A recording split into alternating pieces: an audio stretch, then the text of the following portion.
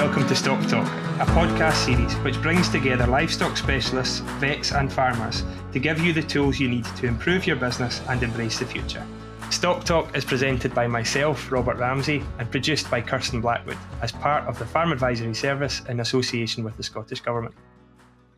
So today's livestock podcast is something a wee bit different. This podcast is focused on beef, sheep and dairy conventional systems for the last few months, but we've decided to move into some alternative systems as well, and today we're starting to talk about deer. So I'm joined, now basically the deer world is somewhere where I have an interest but not much knowledge, but I'm lucky I'm joined today by two pretty specialist speakers actually. One is Alan Snedden from the Venison Advisory Service, and the other is a former colleague of mine, Ali Lane from Glenrinnes Estate at Keith. So to start with, Alan, can you maybe just give us a wee bit of an insight into what your role is and what you do? Yeah, thanks, Robert. Well, I've been involved in deer farming since 1985 when I worked at Glensoch, which was the Hill Farm Research Organisation's deer farm unit at near Fettercairn on the Cairn Mount. I was lucky enough to go there as a student and then was kept on full time. So my involvement in deer farming has been since then. I've been pretty much full time, either in an advisory or a management role, usually solely with deer, but I have worked with cattle and sheep as well. So my role at the moment has been as a consultant. We've helped, probably the Venison Advisory Service has helped in the past 10 years to set up in the region of 25 new deer farms in Scotland and a few in England. Some of them new entrants, some of them conventional farmers looking to diversify. Yeah, it's amazing to see, and it is certainly a thing. I'm based in Ayrshire, and there's a few commercial deer farms popping up, and it's an interesting new enterprise to add to a farm. But what is the market like? So obviously we're all in this for we're here to make money. What is the market for venison, and how does that look going forward? Well, the market for venison has changed. The dynamics of it have changed in that historically there hasn't really been a huge domestic consumption of venison, but that's totally changed now. Most of the venison that's produced in the UK, or indeed culled in the UK, is now consumed by UK consumers. So that the market is growing for farm venison roughly at 20% year on year, and that's driven by consumers looking for a different type of meat, a different alternative to beef, a healthier option, and something for a special meal occasion. So, yeah, venison sales at the moment are very strong. Yeah, and is there room? There's obviously 25 new deer farms is quite a significant expansion, obviously, of that industry. Is there room in the market for that, for additional deer farms? And is there also, certainly in the beef world, we're seeing there's always a worry about processing capacity as well. So is the same story for venison, or is there capacity in the system for more? It's a difficult question. Right now, as you probably know, retail is very difficult, and consumers are conscious about their spend. Venison sits probably at the top end of what you would equivalent would be the top end beef market.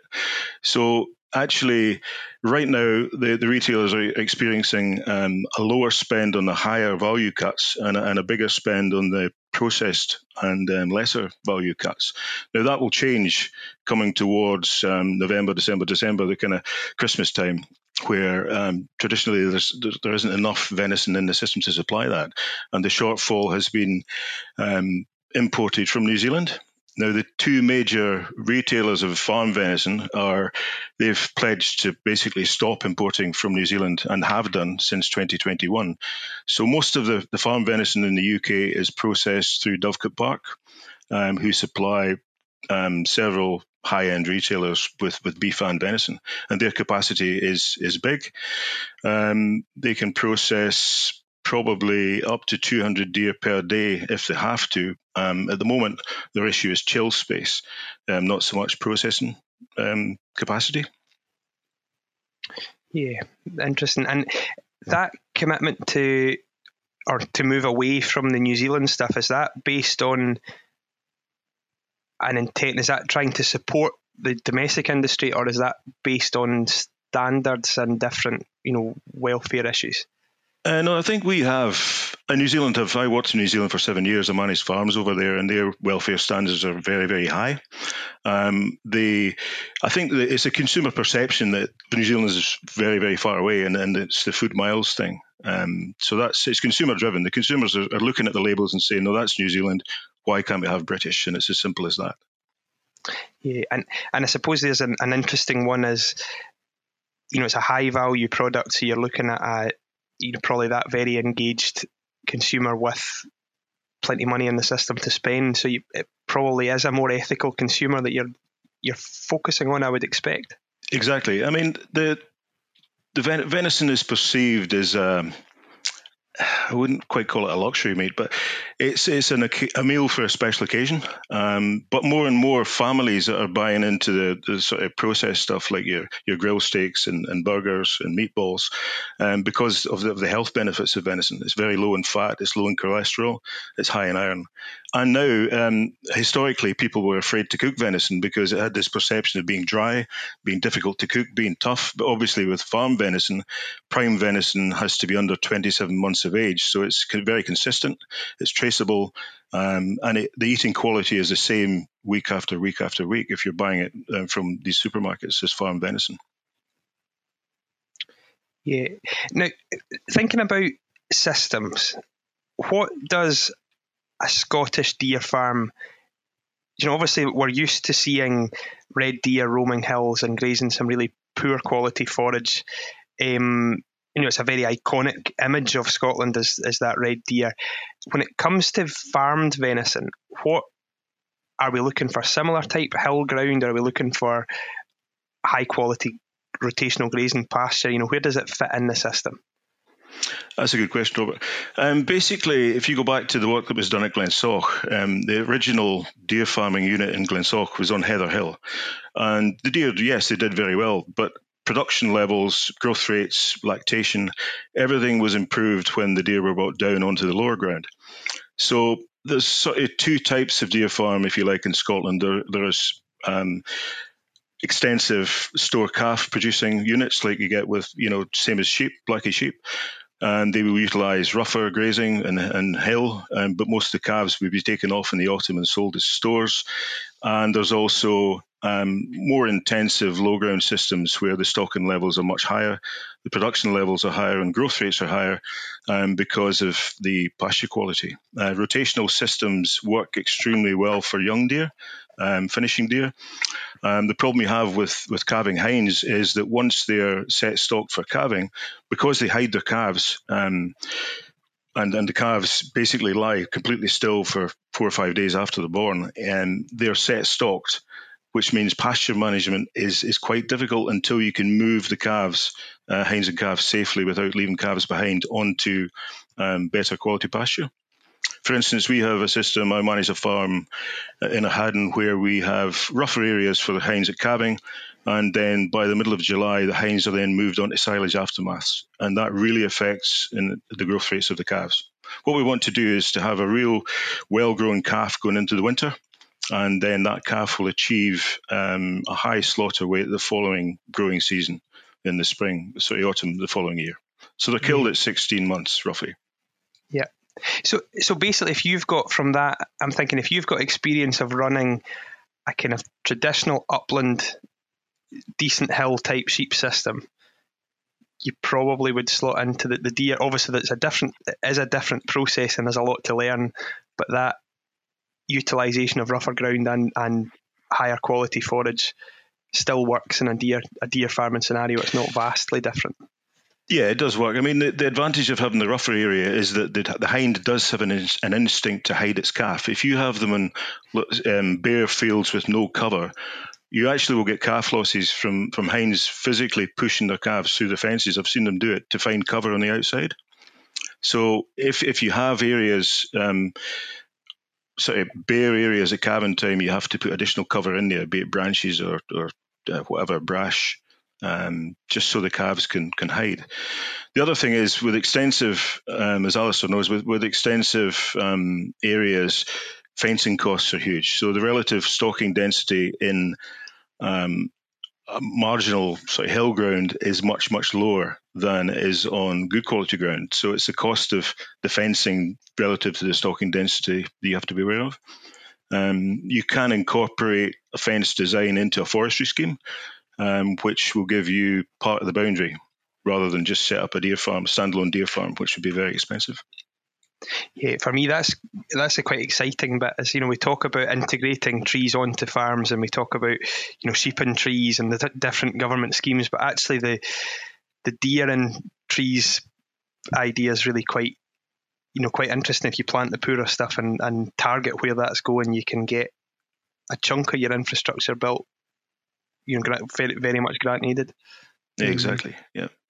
I mean, at the moment, there's very, very little in the way of grants for fencing. The new entrant capital grant and the new entrant young farmers grant saw, 4 or 5 years ago, there were several deer farm units set up through that process and using that available capital, but that's gone now, unfortunately.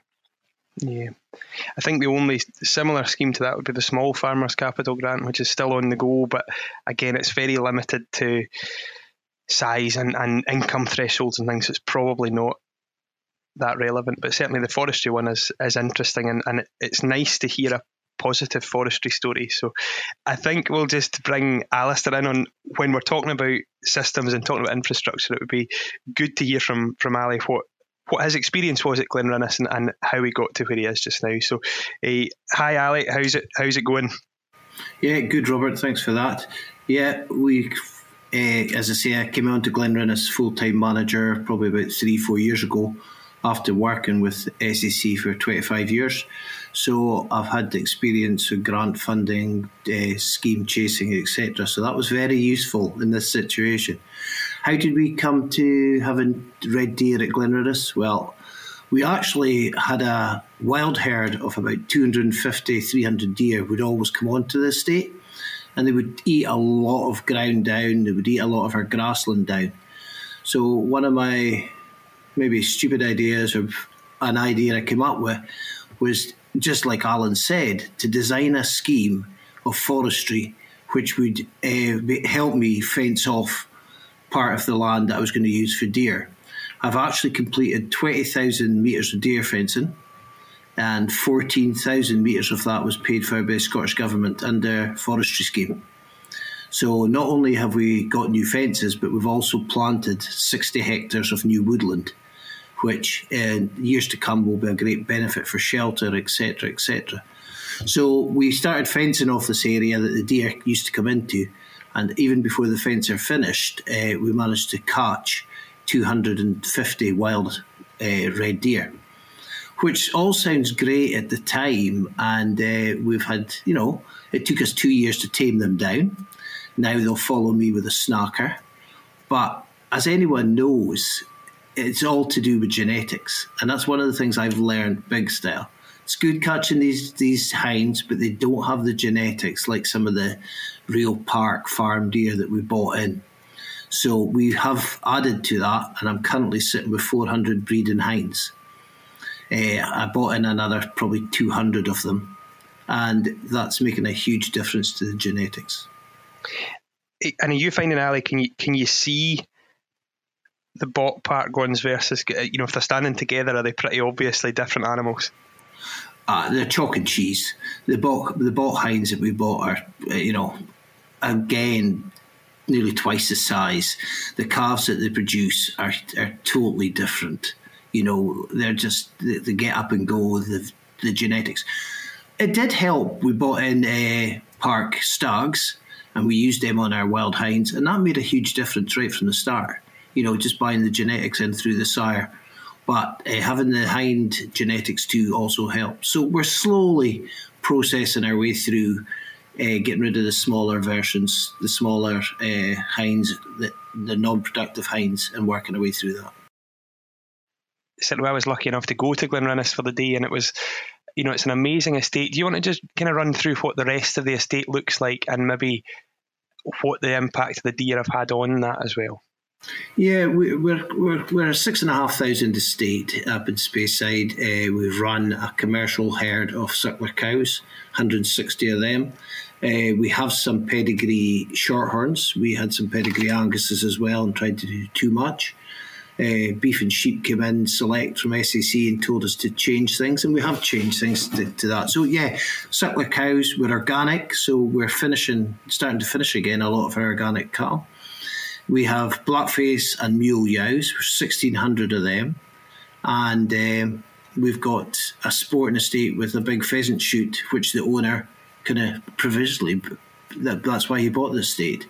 So, but we integrate it all together. It works together. And one of the big aims I've done when I've come here is try to utilise all the areas that were neglected in years gone by. And that's why the deer herd came onto an area that was only getting grazed by about 200 sheep. And that's, we're talking about 300 acres because no one could go over the back to see them. They couldn't be bothered doing that. So they had the luxury. So we've just tried to have a good mix coming in. But as everyone says, capital investment, I'm lucky. The owner has a bit of money. So the capital investment has helped initially for us to do it. But he's a businessman. I've done a business plan with Alan's help. And we hope to have a payback period in 5 years for the capital investment. Yeah, which is really quite exciting, isn't it? It's good. You did miss off the most important enterprise, obviously, with the exception of deer, the most important enterprise on the estate. Well, that's what we always fall back on if things go wrong here. We've got a gin and a vodka distillery. So we produce our own organic gin and our own organic vodka. So, if things are tough, we've always got that to help us out to get through the bad times. But no, right. We're quite a diverse estate. So, yeah, it works all well together. Alan, see from a legal perspective, so how does that, you're obviously harnessing a wild resource, I suppose, as that existing wild herd, to convert them from a wild herd to a park or a farmed deer scenario. What is the process there? Well, basically what Alistair's done, he's turned a problem into an asset. And he's basically... Those deer were hefted on that ground. Now, that's a key thing. If you want to enclose those deer, they have to be on ground they're familiar with, rather than actually, if you capture deer somewhere else and relocate them, it usually doesn't work because those deer just want to go back to where they came from. But legally, you can do it, but you have to do it within the shooting season, the season for culling deer. So as in the hinds have to be in there by the 15th of February. And enclosed by then, and after that it's a gradual training process. You will get hinds that will naturally be more quiet than other hinds, and those will gradually train the other ones to come in to feed. And as Alistair says, they're now following them with a snacker. You will get hinds that will just not settle. The odd one of those should probably just be culled out because that upsets everything else.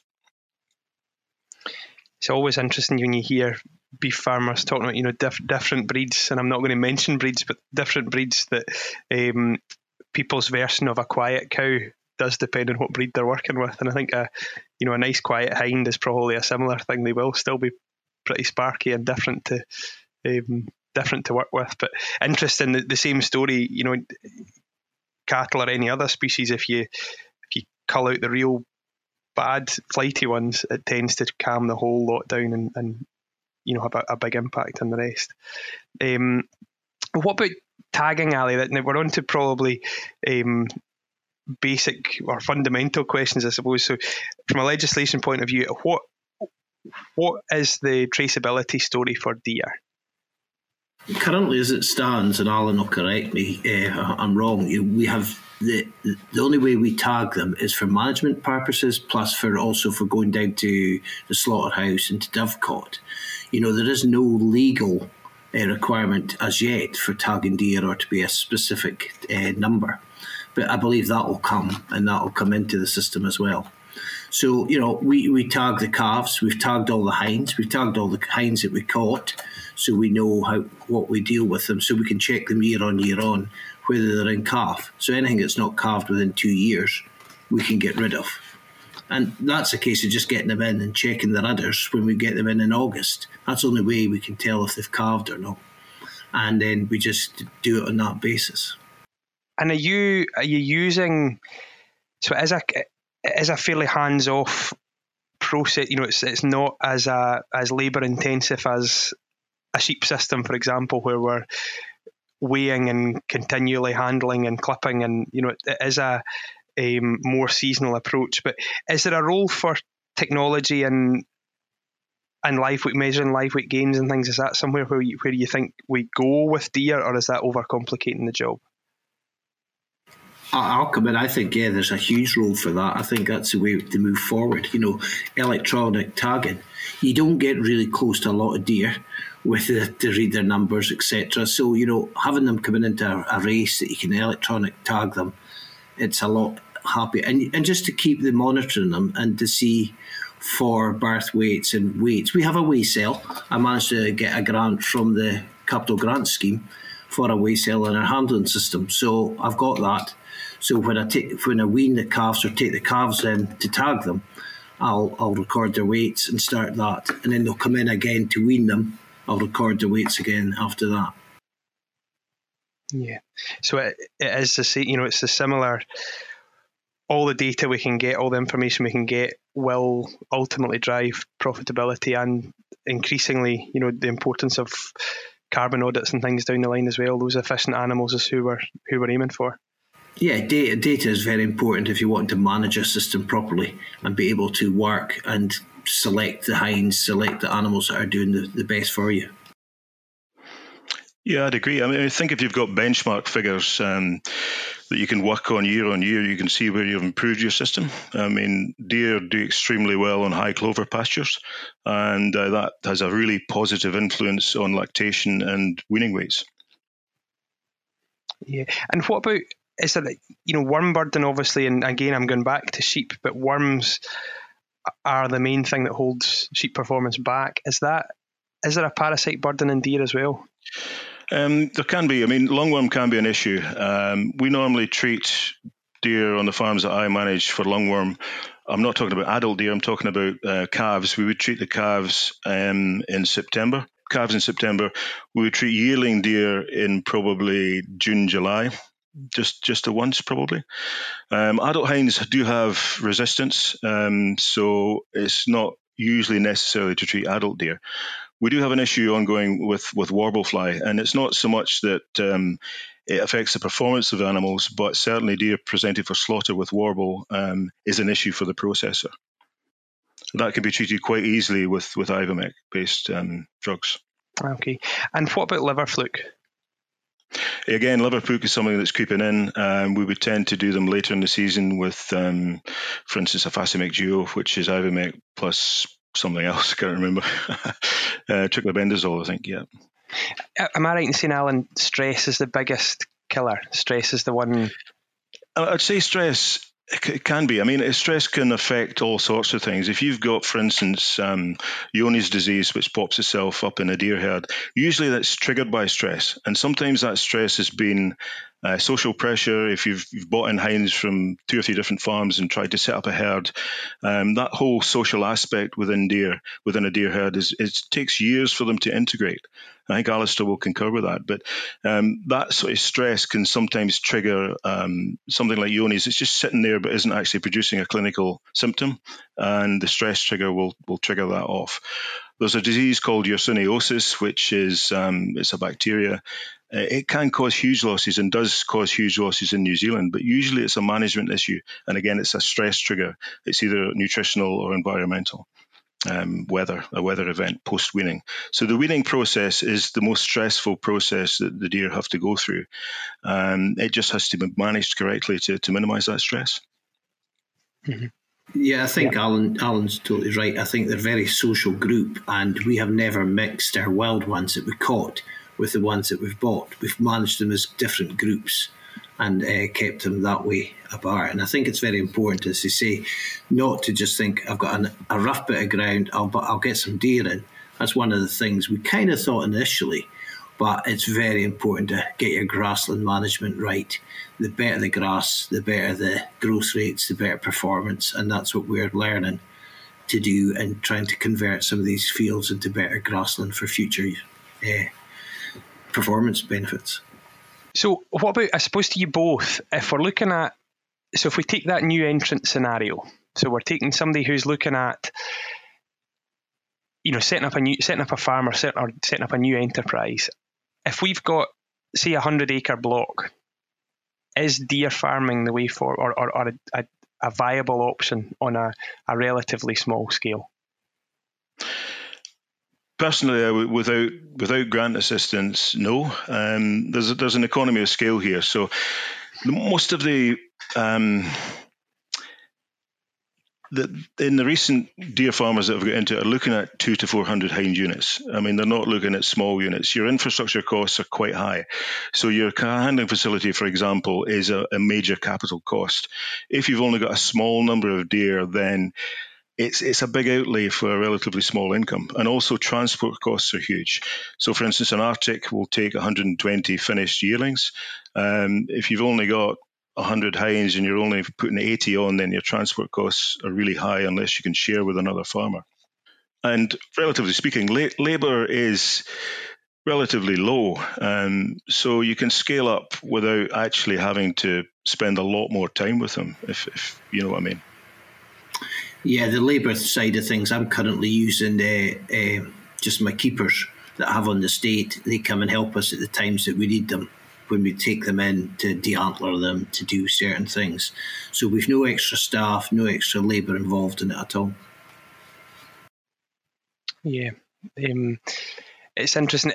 To me, when you look at the margins in it, there's strong gross margins. There's good money in here, but there's also good money in a normal sheep system as well. And when you compare the gross margins of a good and intensive low ground sheep system at the moment to deer, the only difference is the significant infrastructure cost of the deer farm. So I get, Alan, your point about grant funding is really important. And I think hopefully, down the line there is support for this sector, because it's a really important sector for the economy, and certainly one that allows us to spread the risk for the whole industry.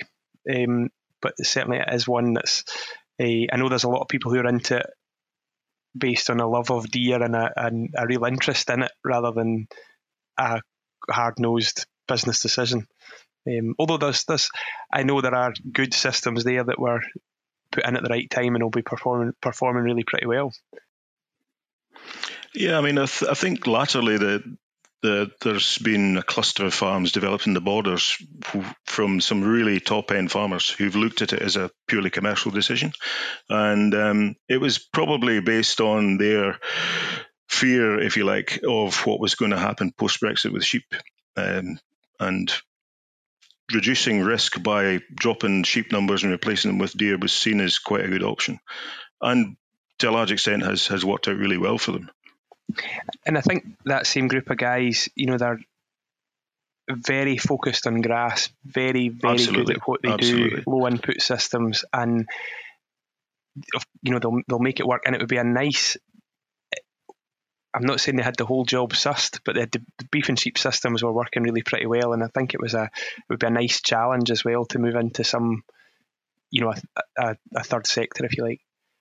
I think as well, I mean, you've got the fact these people generally are incredibly good stock people, and they have seen the challenge of deer as something really new and exciting, and have relished that challenge.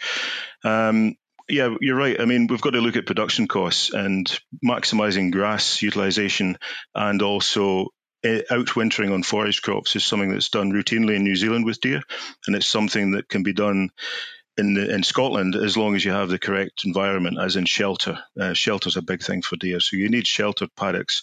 You need to actually manage the process of the weaning and the transition onto forage crops so that you minimise losses. If you get it wrong, it can go very wrong. But if you get it right, it can be a real viable option. We've outwintered at Rannoch for the past 2 years on forage crops with zero mortality and very high growth rates. Good. So basically to both, that's been a real good whistle-stop tour through deer farming. So much to talk about, so much to think about. Really, I think just to finish, it would be good to get from both of you just a wee bit of advice from people who are maybe just at the stage thinking about deer, thinking about, is it an option? Is it something we can do? Is there a couple of key points we should be taking away from today? if you're at that stage? Well, I would say that talk to other deer farmers are a very, very open bunch of people. They'll share knowledge and share their experiences with anybody, and complete strangers as well. So yeah, go and talk to other deer farmers, and then basically get good advice. Is what I can say. If you don't get good advice, then you can end up making mistakes, which will cost you money.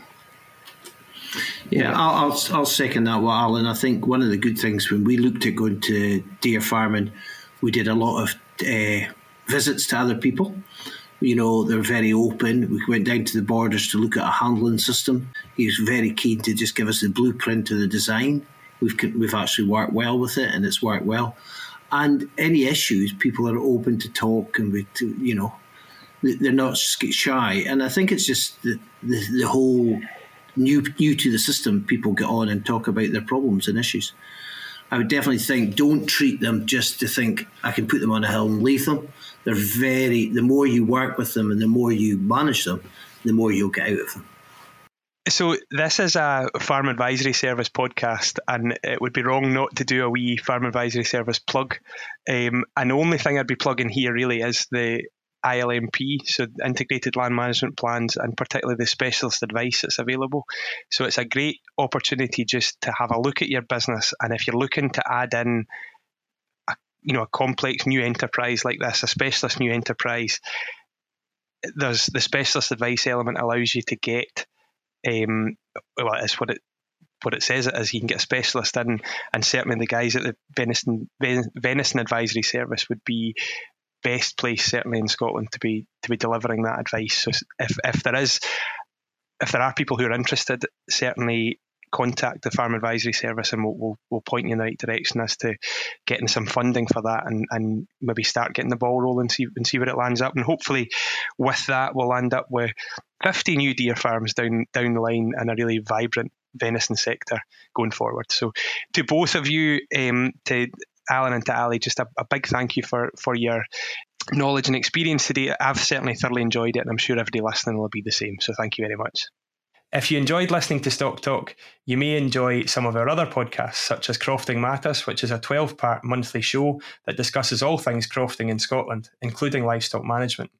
You may also enjoy our new podcast, Agriculture, which tells the stories of some interesting and influential people in the agricultural industry. Just search Crofting Matters or Agriculture wherever you get your podcasts from. The Farm Advisory Service podcast. Audio advice on livestock, crops and soils, environment, rural business, and more. Brought to you in association with the Scottish Government.